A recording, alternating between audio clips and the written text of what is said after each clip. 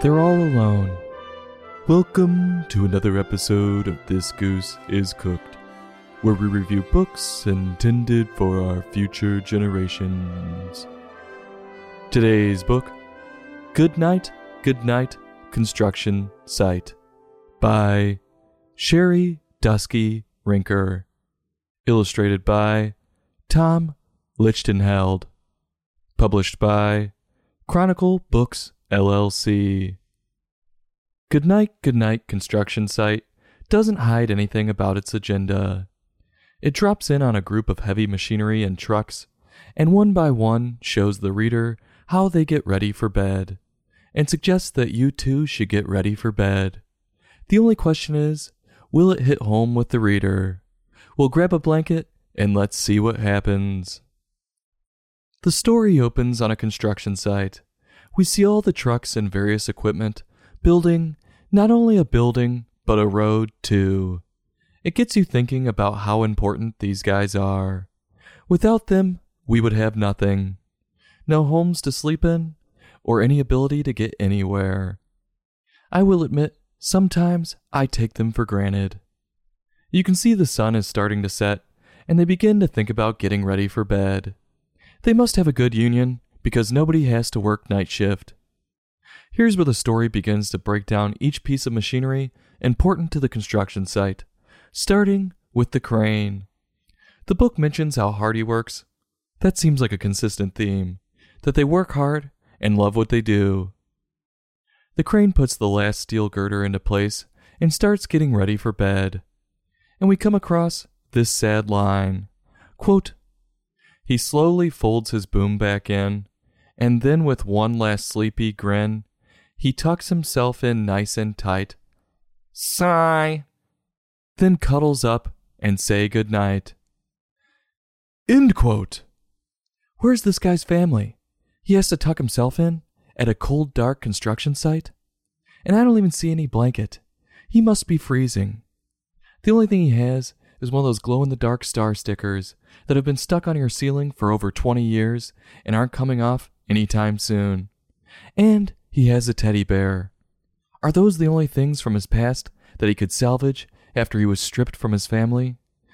We don't know, but it sure makes me realize we need to be there for these hard-working individuals, keeping the nation running.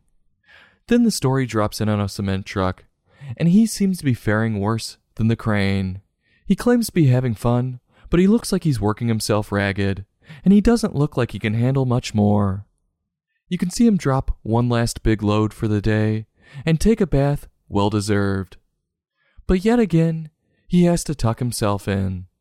At least this time, he has a blanket. I'm pondering why the author chose to portray all these trucks as alone in the world.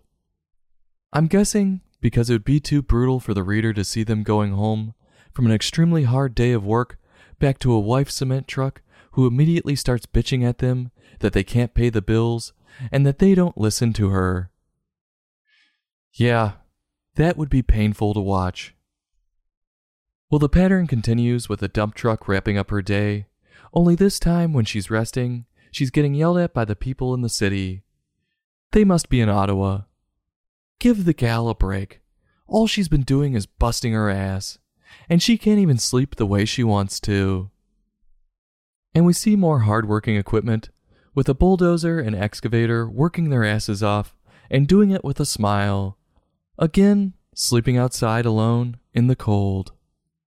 The story begins to wind down on this quote that seems to sum up the whole theme of the book.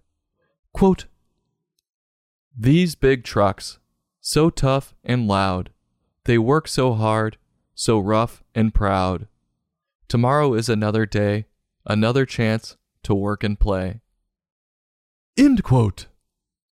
And the story ends telling the trucks, or more likely the reader, to relax and go to bed. That's easier said than done.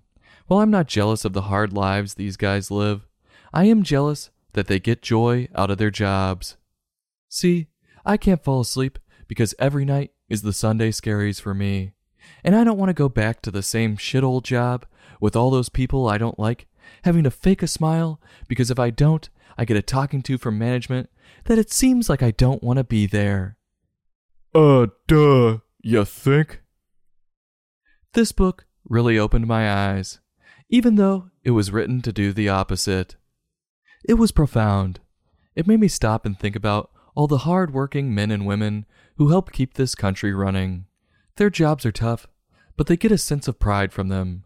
It's important for us to give them the respect they deserve. A little act of kindness goes a long way. It can make a big impression on someone, especially for those who feel alone in this world. Sherry wrote a good one. Everything moved at a nice pace, and the rhymes helped to almost lull the reader to sleep. I mean that as a compliment. Tom's illustrations were just as wonderful as the writing, using warm colors to activate the reader's senses that it is time for bed. He also had a good use of different perspectives to keep the reader's curiosity. What I can't stand is when a bedtime story sneaks up on you at the end of the book because the author can't think of an ending to their story. Sherry didn't do that.